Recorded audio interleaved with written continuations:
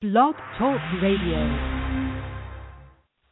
Welcome to the Pond Hunter broadcast from the Under the Sea radio show on Blog Talk Radio. The Pond Hunter, in the pursuit of all things aquatic. Take a look into the world of koi ponds, water gardens, and the lifestyles of the aquatically obsessed.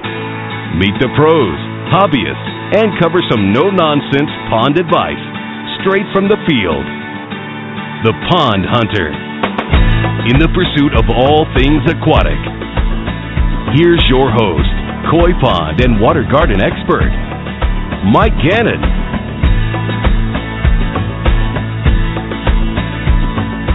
Hello. Hey, everybody. The Pond Hunter. Hey, everybody, what's going on? What's happening, folks? Hope everybody is doing well.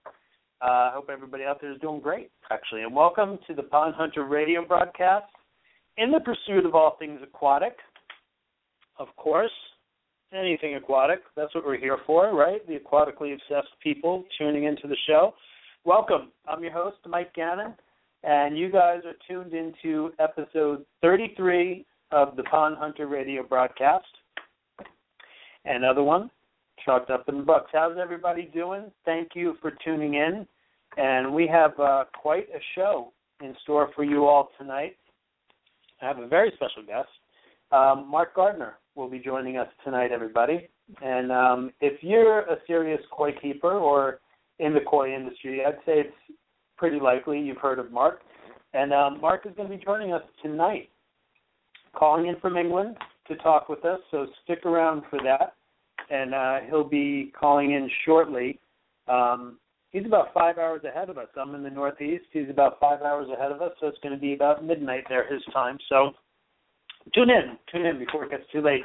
And you guys can call in, too, tonight if you'd like, if you want to call in and say hi to Mark. If you have any questions or comments or anything like that, we're happy to hear from you. And the number to call in, if you should choose to, is 914-803-4557.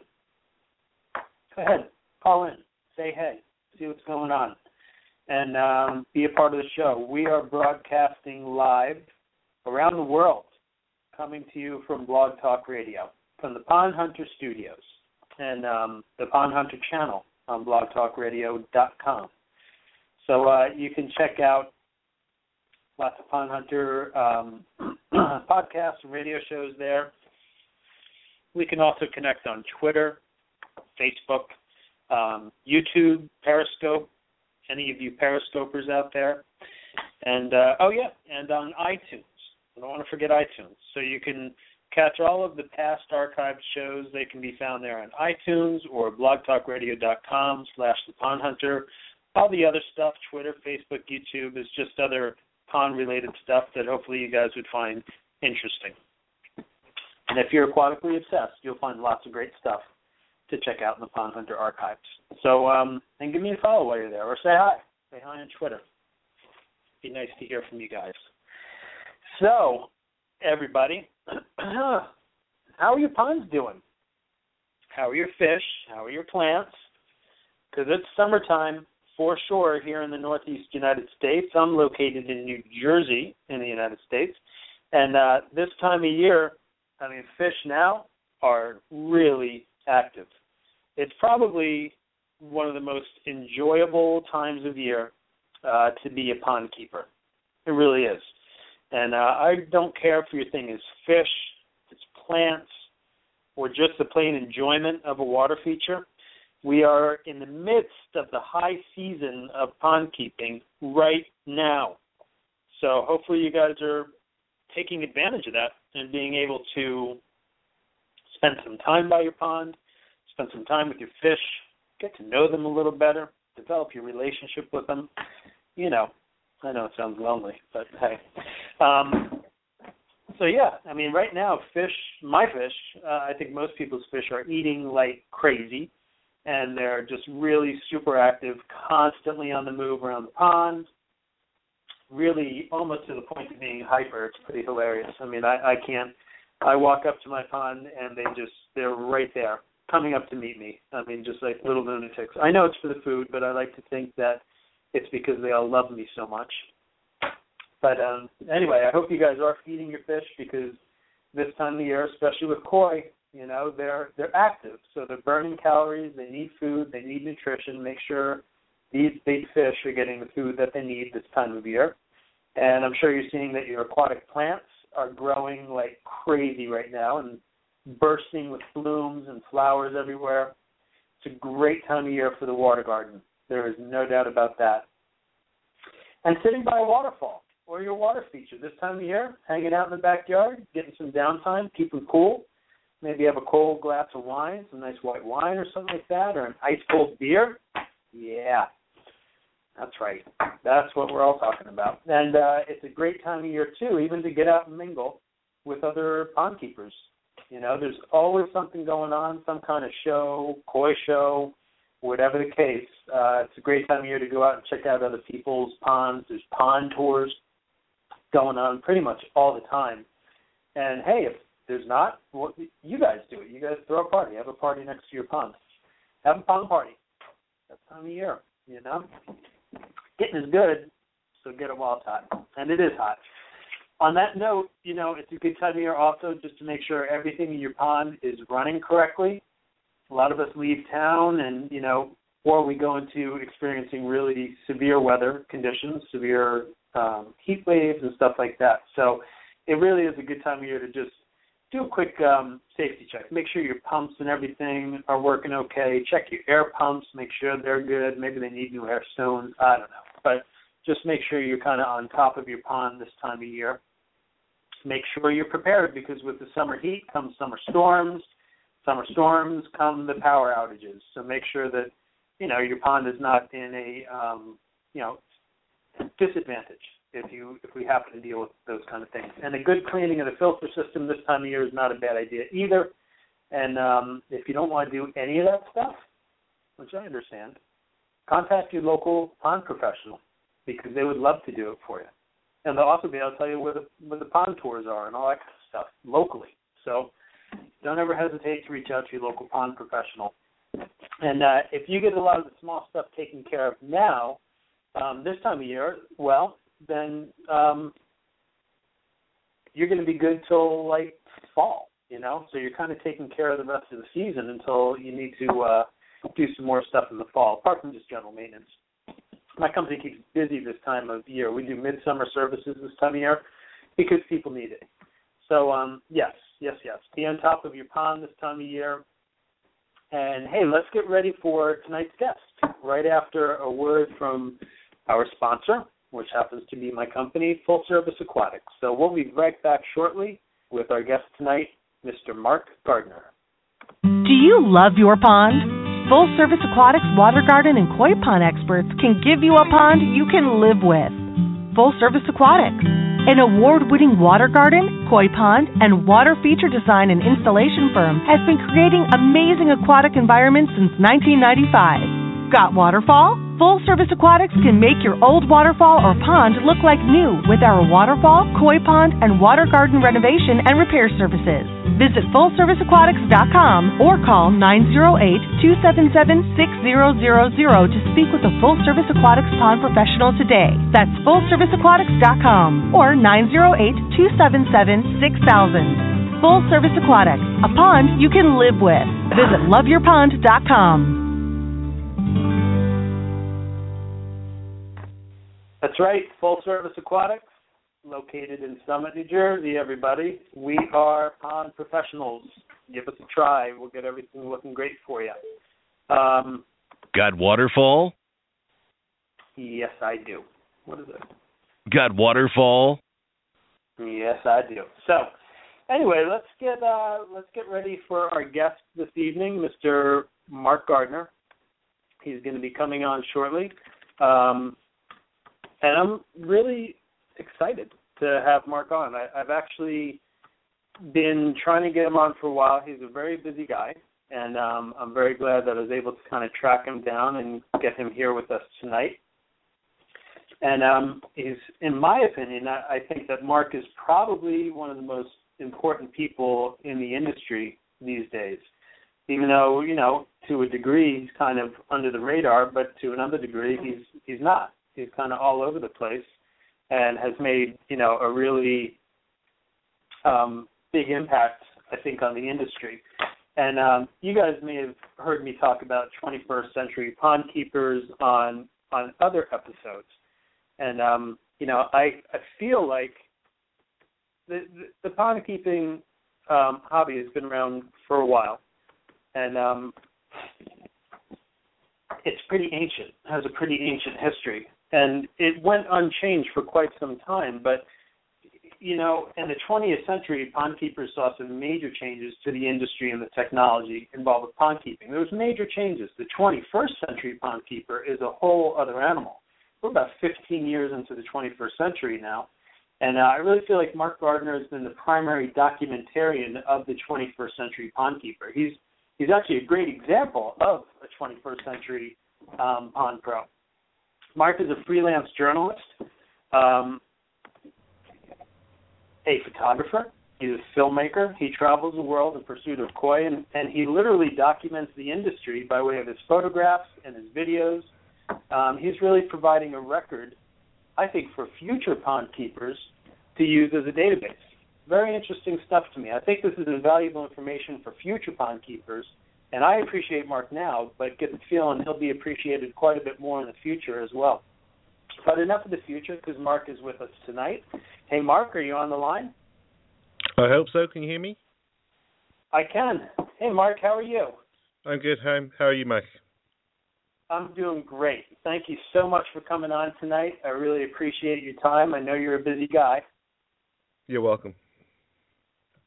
Glad to have you here. So you're about 5 hours ahead of me. It's midnight there? Yeah, we've just gone midnight here in the UK, yeah. Okay. Thank you for staying up. How's everything going over there in England? Yeah, not so bad. Middle of the koi season here, so middle of the summer, koi show season. So my first year back in the UK for some years, so quite interesting to be back in the koi scene here. Wow, so you've been out of England for about 7 years. And I was going to ask if you live in England, or where do you live? Do you live in Japan officially? No, in 2008, I went to Japan with the intention of staying for 1 year. Basically, stayed there until 2012. Then I've been in the Philippines for a little while. Last year was kind of half and half, Philippines and Japan.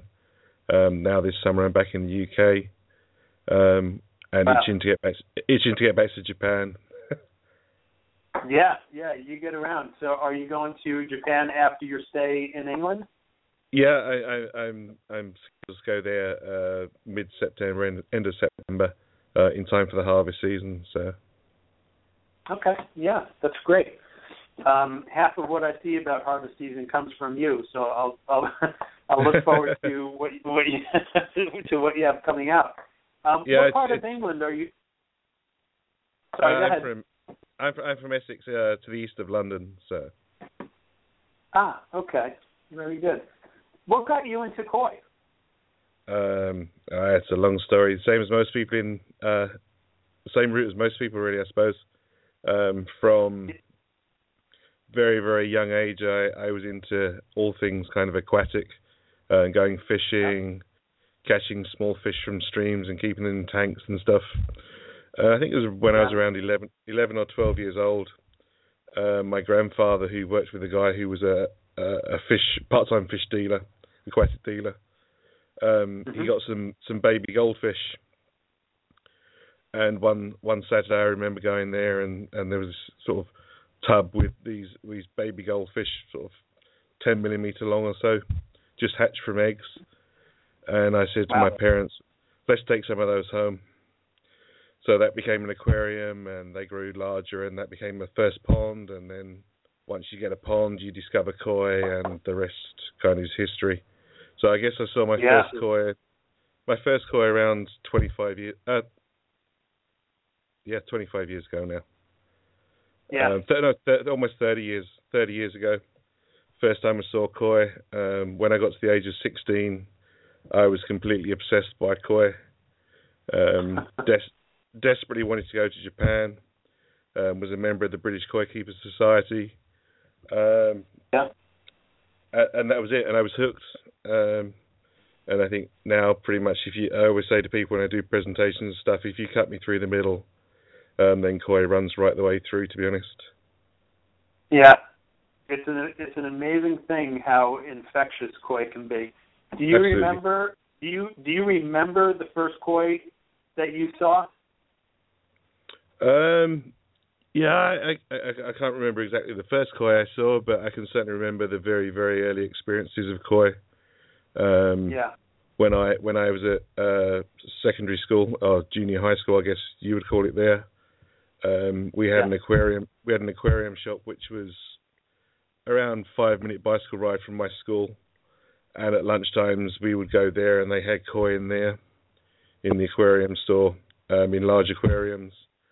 And at that time, before I had a pond and I had an aquarium, and they would spawn the koi in that aquarium shop.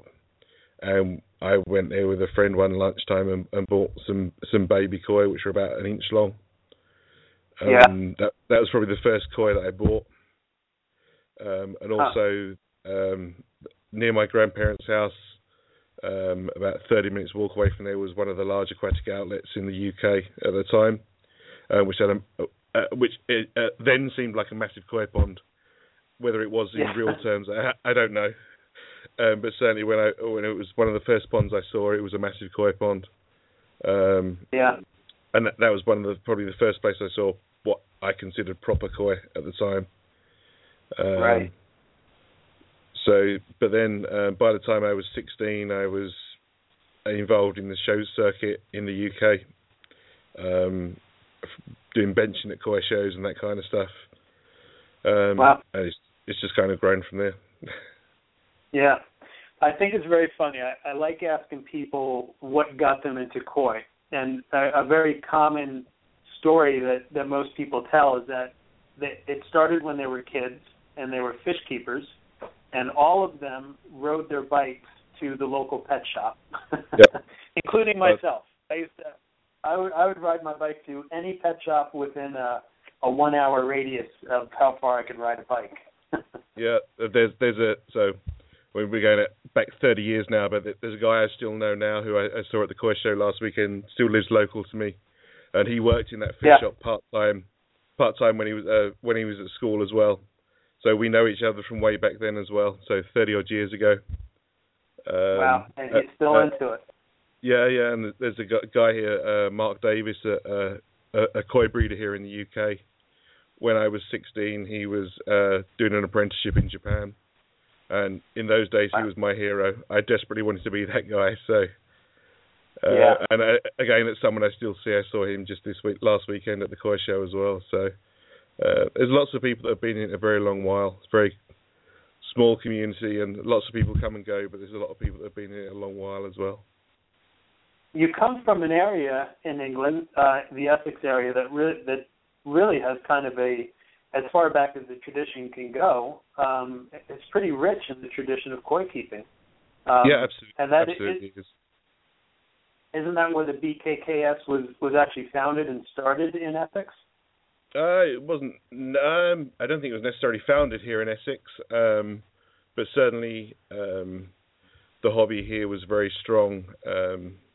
If we go back to the late 80s and the early 90s, in terms of the BKKS National Koi Show, the Essex section of the Essex Koi Club was one of the clubs that really got that to a new level in terms of koi shows, and it was the Essex Koi Show was certainly one of the biggest koi shows in the UK back in the day. So it has a long history. Has a long history of being a popular koi place. We didn't have many dealers, to be honest. We had lots of hobbyists. But we had very few dealers back then in this area. Yeah, it's very interesting. I didn't see my first koi until it was probably the late 80s, maybe 1988, 1989, somewhere around there, which I saw at a pet shop. I didn't even really know what it was. It was just this great-looking, sturdy fish that came right up to the glass of the tank and stared me right back in the eye. I was like, I have to have this guy. And yeah. I'll tell you, I know it's not the best way to do it, but I didn't know what I was doing. I brought him home, and I had about 6 fish tanks going, and I put him in with some African cichlids. And he did great, actually. He did very well, but not the best way to keep koi. At least I wouldn't recommend that these days. No, absolutely not. Yeah. So from a very young age, you've just been wired for koi. Did you ever get into the trade of, were you ever breeding or selling or anything like that? I had a few years trading. Essentially, so from the age of 15, 16, my dream was to go to Japan. It wasn't until 2001 I got there for the first time. And then as soon as I got there, I knew I needed to go there as much as I could. So I started trading in koi purely as a route to enable me to go to Japan, basically. Sure. That was from 2002 through to around 2006, 2007. Okay. And then I had a business selling dry goods as well, mail order dry good business, which all kind of stopped when I decided in 2008 to go there, or to move to Japan for a year, basically. Okay. And that was where most of the stuff that people know me for now, that's when that all kind of started, was around in 2008 when I went to Japan. Okay. And how did you find the industry over there? Was it what you would expect it to be, or did anything about it surprise you? Was it what you hoped for it to be? No, the reason I first went there in 2008, as much as it being my passion, was from the age of 15, 16, I'd read every book and every magazine and every video, everything I could get my hands on. I'd read it and so I absorbed it. And then during 2007, I went to Niigata for the first time, which is obviously the place that was written about mostly in koi terms. And despite the fact I've been to Japan many times, it wasn't until 2007 I went to Niigata. And I spent 3 weeks in April 2007 in Niigata, and then went back for 6 weeks in October, November. And there was so much stuff I was seeing then about what koi breeders were doing that I had never read about anywhere, for everything I'd read and everything I'd seen.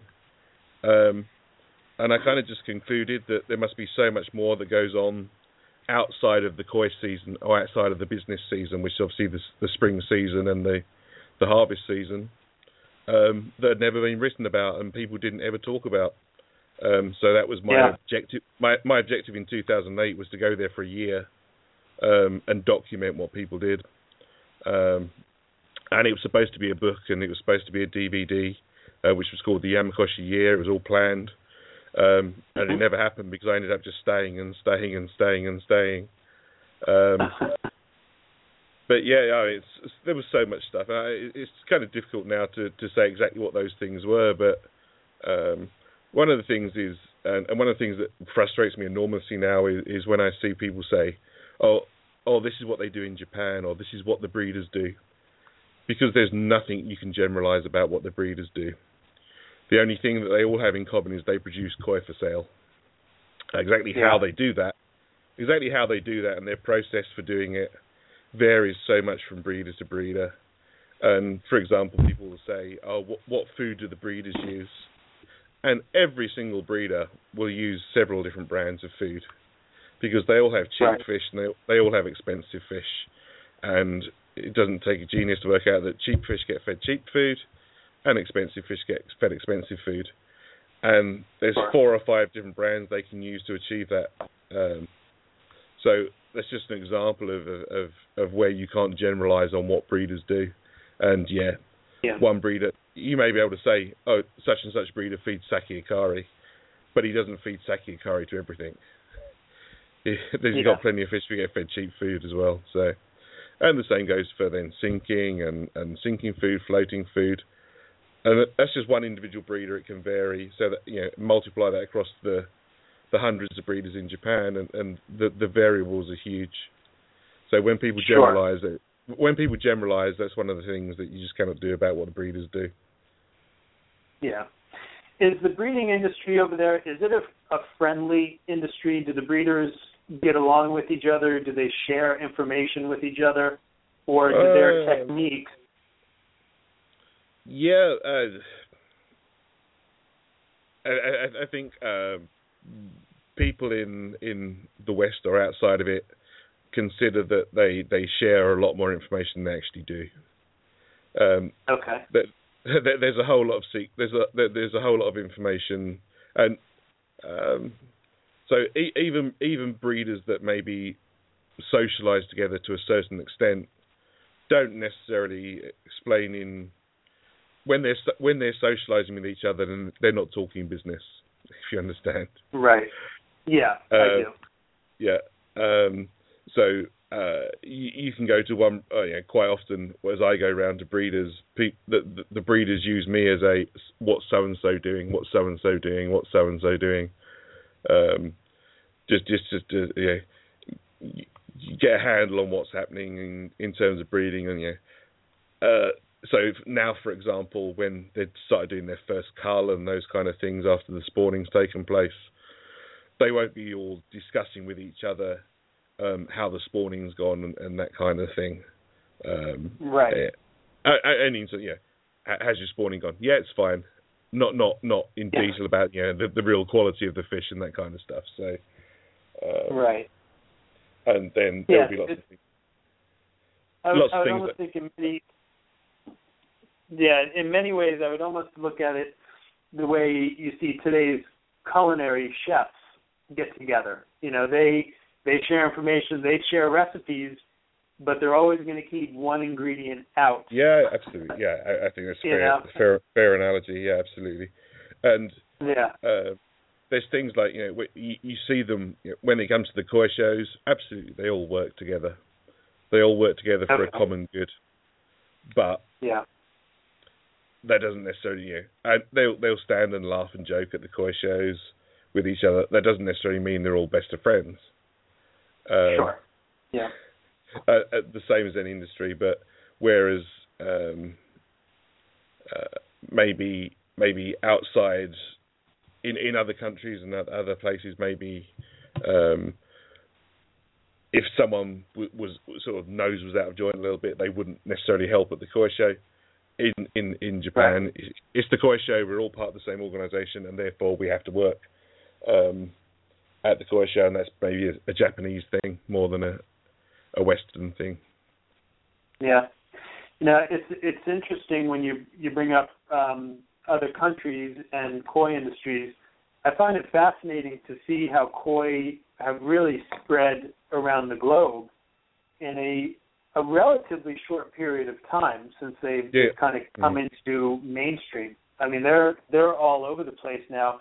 And you travel quite a bit. Where are some of the countries? What are some of the countries you've been to when you're dealing or working on the koi industry?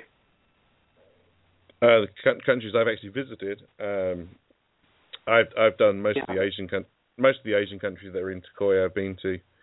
So I've been to Thailand, Indonesia, Taiwan, Philippines, Malaysia, that sort of group of Asian countries. In Europe, I've been to Holland, Belgium, which are the two main countries outside the UK, really. And I've never made it to the States yet, but we've got plans to come there in November. So come on over. We're planning, hoping to go to Bill and Maureen McGurk's place up at Perding Koi in November, and do some stuff up there in November. So. Okay, interesting. So Holland and Belgium, outside of England. So a lot of times we'll see in the koi market over here that it's a German koi. Is Germany a strong market for koi, or are maybe those koi really coming from Holland or Belgium? When you say German koi, how do you mean? You mean in terms of Deutsche koi? Yeah, where they're bred. Yep, Deutsche and all those. They're marketed here as German koi. Okay. Well, Deutsche koi comes about from around 1918 or 1920, when the Deutsch fish were originally bred in Austria by the monks in Austria as a food fish, and the Japanese word for Germany is Deutsche.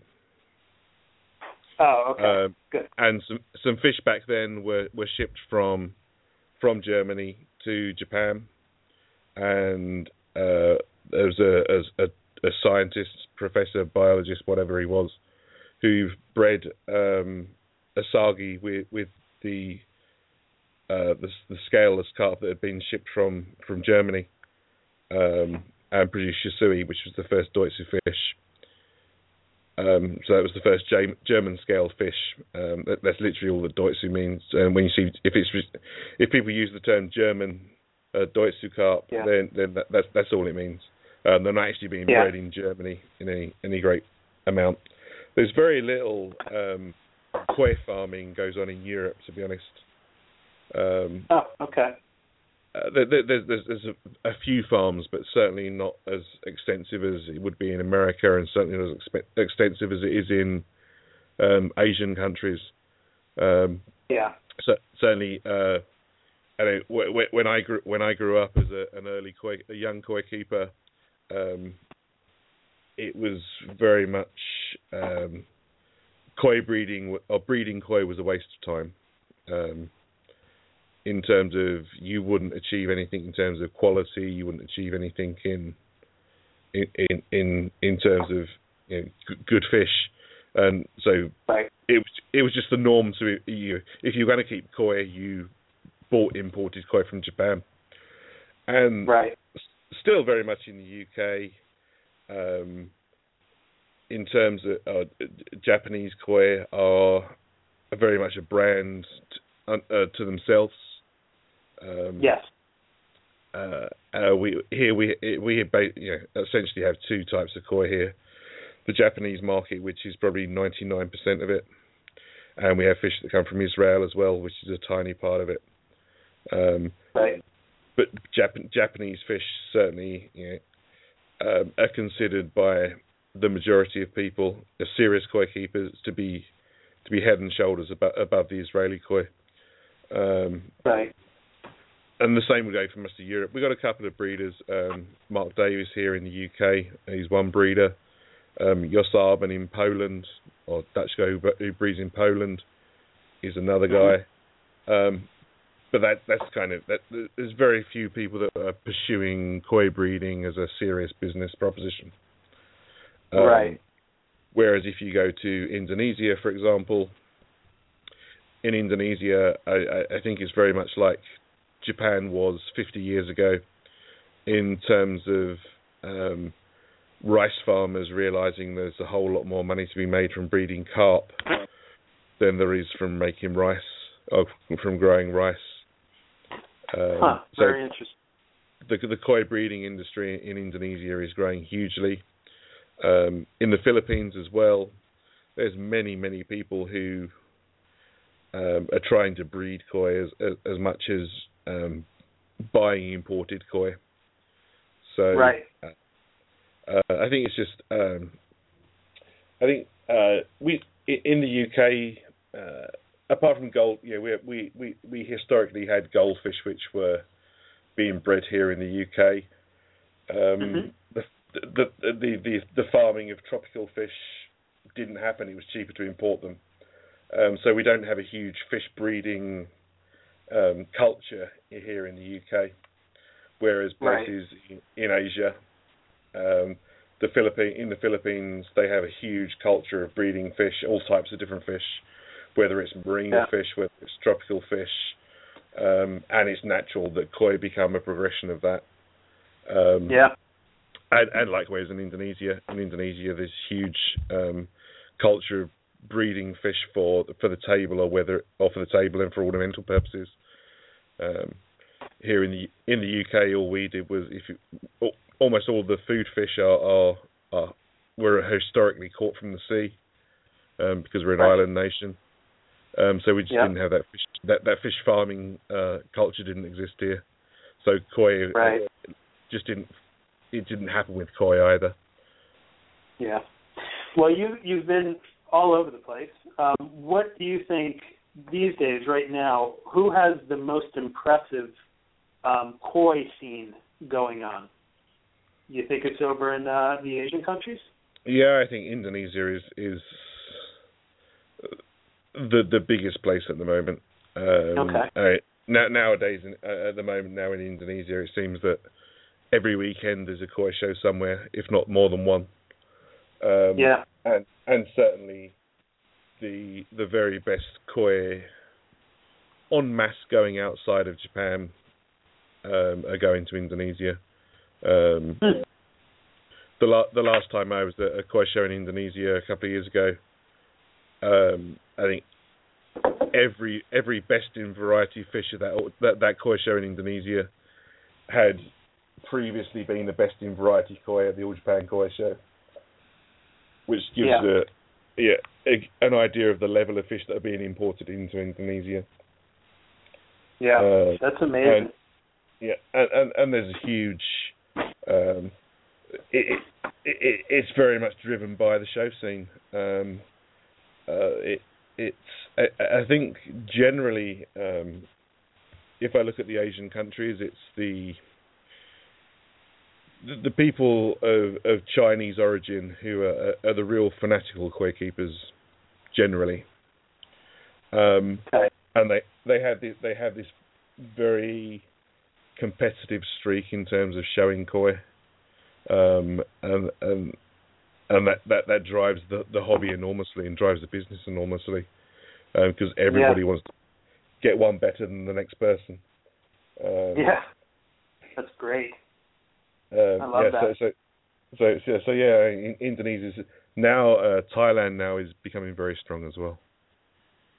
Yeah, and I'm surprised that they're not stronger, because Thailand, I was a fish dealer before when I went into, just specifically working with ponds, and a lot of the fish came from Thailand. A lot of the unusual breed, and I do mean tropical fish, not koi, but tropical aquarium fish. A lot was coming in from Thailand, and just really cool stuff. Some weird stuff too. But it'll be interesting to see what Thailand does. A lot of these things, these different clubs and everything, I follow on Facebook, which is a great tool to connect into the world of koi. And so I do see the stuff going on in Indonesia, Malaysia, but it seems like the Philippines are having an awful lot of fun over there. The Philippines, I think, is the next growth market. Is the next growth country. Their clubs look like they have a lot of fun. They always seem to have great shows going on. It looks fun. It's early days, but certainly it's growing very rapidly. Yeah, I'm sure in part, to me, that because of Facebook, the face of the Philippine koi scene is Brizel Martinez. I know she's a friend of yours as well. Yeah, she makes it look like it's a lot of fun over there. They're just having a whole bunch of fun. Absolutely. They have a marketing slogan for the tourist industry there, saying that says it's more fun in the Philippines. So that's kind of the Philippines full stop. I think it's a very relaxed party kind of place. Yeah. Cool. Sounds like my kind of place. Do you do any judging at the shows? I've done a bit of judging. It's not something that necessarily excites me, shall I say. Okay. Normally, I'm busy doing other stuff. I've never felt the urge from. A long while ago, I think probably when I was back 17, 18 years old, I considered being or joining the judging program here. and never did, and it's not something that I'm overly concerned with. I'm happy with what I know, without being a qualified judge, shall I say? Right. Do you know how many koi? Do you know about how many koi shows you've been to? How many koi shows I've been to? I have absolutely no idea. Yeah. What would you consider the best koi show in the world? Oh, without question, the All Japan Koi Show that takes place every January, February in Japan, in Tokyo. Yeah. All Japan. It's head and shoulder. The quality of the koi there is head and shoulders above anything else anywhere else in the world. There's nowhere else can touch it in terms of quality. Yeah.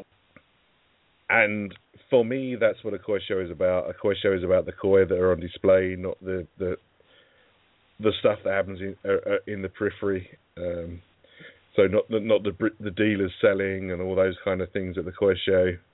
Any other events that are taking place at the koi show are not of interest to me.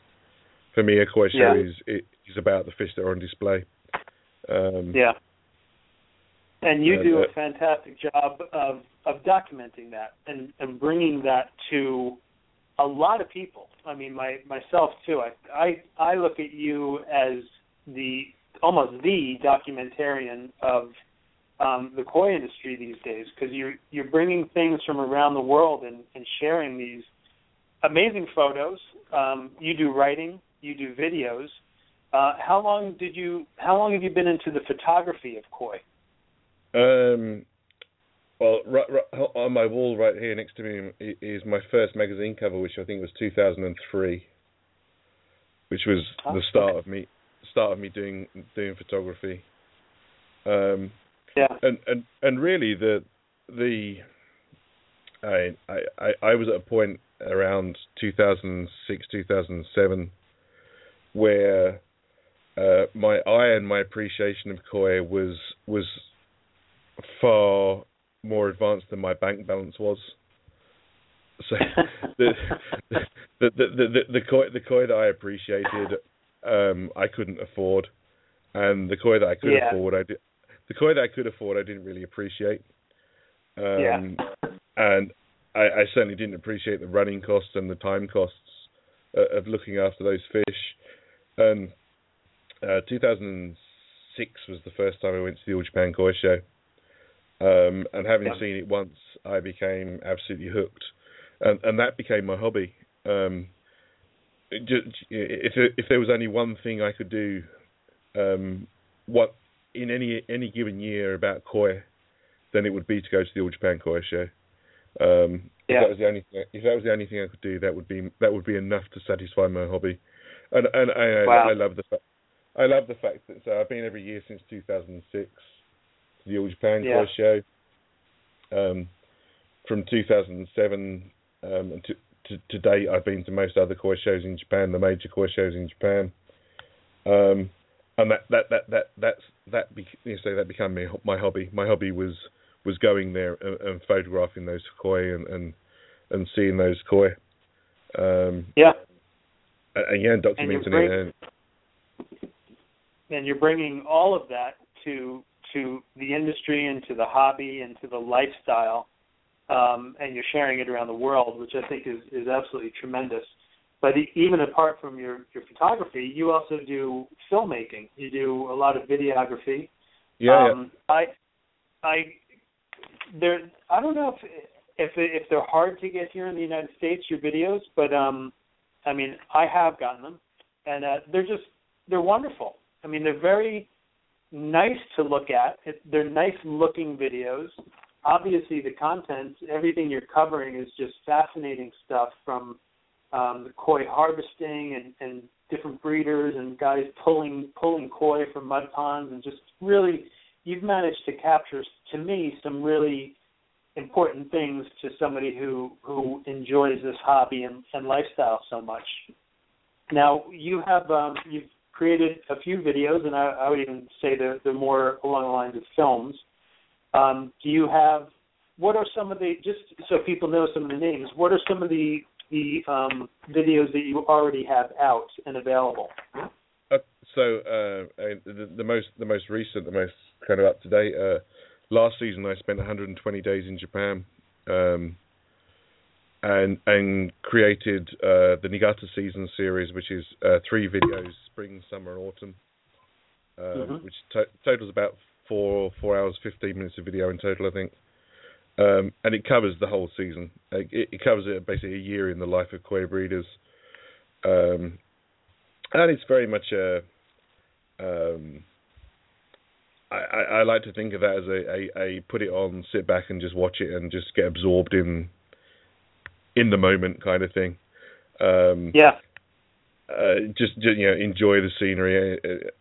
It's it's filmed in the place that it has been my home pretty much since 2008 for most of the time, and it's a place that I absolutely adore, and that was one of my things that I wanted to try and capture in the video is just sit back and watch it and enjoy it and just drift away into the scenery and enjoy the scenery. And you do get a lot of scenery in there, literally. Beautiful landscapes. You really captured some really compelling video. They're wonderful to watch. Thank you. I appreciate that. Certainly, that was the intention. It wasn't necessarily so much as making a story. It was about just being something that people can sit and just appreciate the beauty of the place and the place that's so special.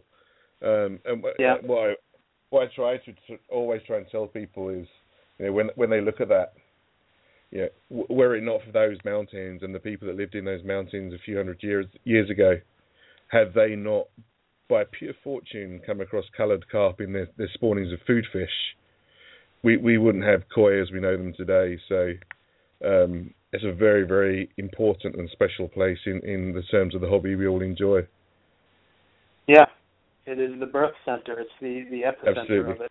Yeah. Yeah. So I hope people will... Go ahead.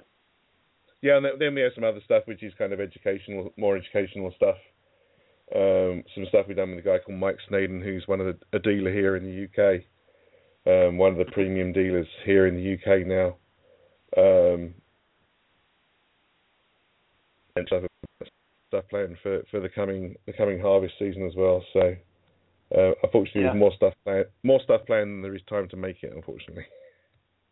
Yeah, exactly. It takes time to get all that out. So we do have things to look forward to coming from you in the future. Yeah, absolutely, certainly.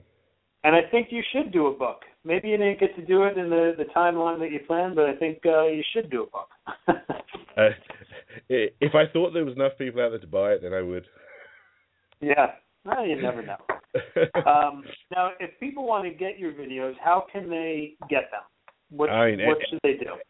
Okay, there's not so many retailers in the US, but everything's available by mail order from my website, nishiyoi.tv. Okay. And also, almost all of the video titles are available on Vimeo as well. If people just want to either rent them, they can either rent them there or they can download them and purchase them for download, or rent them for a 30-day period. Where they can just stream them as many times as they like during 30 days. So. Yeah. Cool. And if they find me on Vimeo, there's also hours and hours of free stuff on there as well to watch. So that's good to know. And then you also, with your photography, you have a calendar coming out. Yeah, we just announced that today. Something that for many years, probably going back to when I first started doing the koi pictures back in sort of the early 2000s, people have always said to me, "You should make a calendar." And I was like, yeah. And when I was in Japan, the trouble with when I was in Japan was the logistics of shipping from and getting stuff made in the UK, and when I'm not here to supervise it. It just so happens that at the moment I'm back here, and somebody had said to me at the weekend, "Have you thought of making a calendar?" And I went, "You know what? You're about the millionth person that's asked me that, so maybe I should do it." I put something together over the last 2 or 3 days, which has just gone off to the printers for proof printing just this evening. It's been posted online on Facebook, my Facebook page as well. So cool. we shall see how that comes out. I'll get my approved copies back on Friday. So, but yeah, the sample prints I have from my printer here look very nice. I'm pleased with them. So we've got 12 pages of each page with a nice landscape picture of the Niigata area, and then on top of that a top grade All Japan prize winning koi as well. So I hope people like it. I hope people like it when they see it. Yeah, I'm sure they will. And it's available if any dealers or any koi related businesses want it personalised, we can get it personalised and customised for them with their branding as well. So we shall see how it goes. It may become a regular annual thing, or it may be a one-off in 2016. Yeah. The market will decide that. The market will demand that. Well, I hope you can send me an autographed calendar. They're worth less so that's money. Great. Yeah. I mean, Mark, I want to thank you again for coming on tonight. I just think you do a tremendous job out there, and I for one really appreciate seeing the work that you do and what you go through to get it done, because it can't be easy traveling the way you do and getting together the content and the products and bringing it to everybody. I understand why you're so busy, and I love your work, and I really appreciate you coming on here tonight very much. You're welcome. Thank you very much for the comments. That's very kind. Thank you. Yeah. Well, the hour kind of flew by, but I hope we can do this again some other time. There's tons and tons to talk about, but I want to thank you again for coming on tonight, and you're a great guest, and I hope to talk to you again soon. Cheers. Thank you very much, Mike. Thank you so much. Have a good evening. Thanks for staying up. Cheers. Thank you. Cheers. Bye-bye. Okay. Take good care. That's cool. That was Mark Gardner, everybody. Mark is like one of my kind of pond heroes.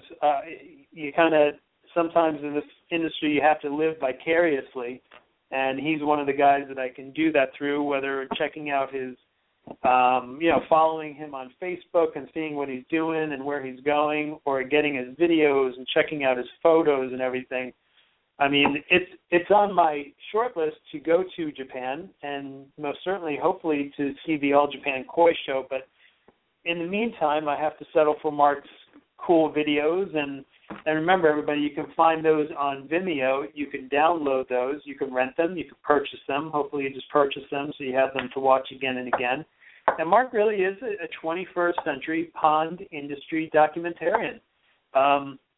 It's happening in real time for us, but I really believe his content in the future is going to become a very important part of the history of pond keeping and how people went about doing it in this day and age, because, it's been around a long time, and pond keeping is not going to be going away anytime soon. So it's important work he's doing. I appreciate it very much. Mark was a great guest, and I thank him so much for coming on. If you guys want to catch up with Mark, you can find him on Facebook, where he's pretty active. And, remember, you can get videos, photos, calendars, and other koi-related products from Mark. And there's some really cool stuff. So definitely be sure to check it out. And thanks again, Mark. Thanks for coming on tonight. Great guest. And, so listen, everybody, there's some really cool stuff happening out in the pond world this summer, too. I'm going to open up the pages of Pond Trade Magazine here and let you know what's happening. By the way, I would like to brag a little bit. The July-August 2015 issue of Pond Trade Magazine, I had an article published in it. So if you guys haven't read it, I hope you'll go and read it. Very honored to be in the pages of Pond Trade. And an article about a project that we had done, a 400,000-gallon koi pond. So pretty cool. Pretty cool stuff. And there's a lot of other great authors in there besides me, of course. Andrew Roberts has a great article in there. Joe Pollack has a really cool article. He's from Blackwater Creek Koi Farms down in Florida. I've actually seen him talk. He's a really great guy. He's talking about sapphire koi. Jamie Beyer has an article in there. Michael Stone, Ken Russ, David Dwensing, Kent Wallace. He's in there. He's a regular contributor. So make sure you're checking out this issue of Pond Trade Magazine. And check out my article, please. So coming up, we got some busy stuff. July, that's done. Oh, that's all done. Pondemonium, baby. Pondemonium being hosted by Aquascape Incorporated. It is the premier event for pond professionals in the world. It's happening in St. Charles, Illinois, August 5th through 8th at the Q Center. And pond professionals, get your butts out there. You can still register. Registration was closed. They reopened it. You can still get in, but spaces are really super limited. So don't sit on the fence. Hop right in. And get over to Pondemonium August 5th through 8th. August 13th through 15th, the IWGS, the International Water Lily and Water Garden Society Symposium, happening in Lawrence, Kansas, at Water's Edge. That's August 13th through 15th. If you want to learn more about that, go to iwgs.org. And that's always an amazing event. It's another one that I plan to make it to one of these days. Coming up in September, talking about koi shows, September 11th, 12th, 13th, the ZNA Potomac Koi Show at the Meadowlark Gardens in Virginia. Go to znapotomac.org/show to get more information about that. Bam! And there we go. Pond Trade Magazine, everybody. One of my favorites. Go ahead and check that out. So, yeah, a lot of cool stuff going on. There's always cool stuff going on in the pond industry. There's a new episode of Pond Squad coming out, your favorite pond and water garden reality TV show. You can check out Pond Squad on YouTube. You can see all the past episodes there, and you can subscribe for all the new episodes that are coming out. And there'll be a couple new episodes of the Pond Hunter video series coming out soon, too.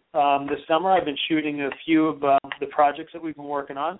So there's some really cool stuff that I felt was nice for video. That will be coming up, so stay tuned for that stuff. It takes a while to get it out, but it's coming. Thanks for tuning in, everybody, to the show. I'm your host, Mike Gannon, the Pond Hunter. This is episode 33 of the PHRB. And remember, you can get more Pond Hunter on Twitter, Facebook, YouTube, Periscope, iTunes. And I'm broadcasting to you from blogtalkradio.com/The Pond Hunter. Thanks for being here. Be sure to catch the next episode. Cool stuff coming up. Be sure you guys tune in and check out all the past episodes. Never becomes irrelevant. Lots of great guests, lots of great info. So take care, everybody. We will see you next time. And until then, you know what you guys should be doing? Keep it pondy. That's what you should be doing, all right? Keep it pondy. Yeah, that's right. All right, everybody. We'll catch you next time. Thanks for tuning in. I'm Mike Gannon, and let me roll you guys on out with the Pond Hunter outro clip. Here we go. You have been listening to the Pond Hunter radio broadcast on Blog Talk Radio with your host, Mike Gannon, the Pond Hunter. In the pursuit of all things aquatic, broadcasting Wednesday nights on Blog Talk Radio. The Pond Hunter, keeping it pondy for the aquatically obsessed.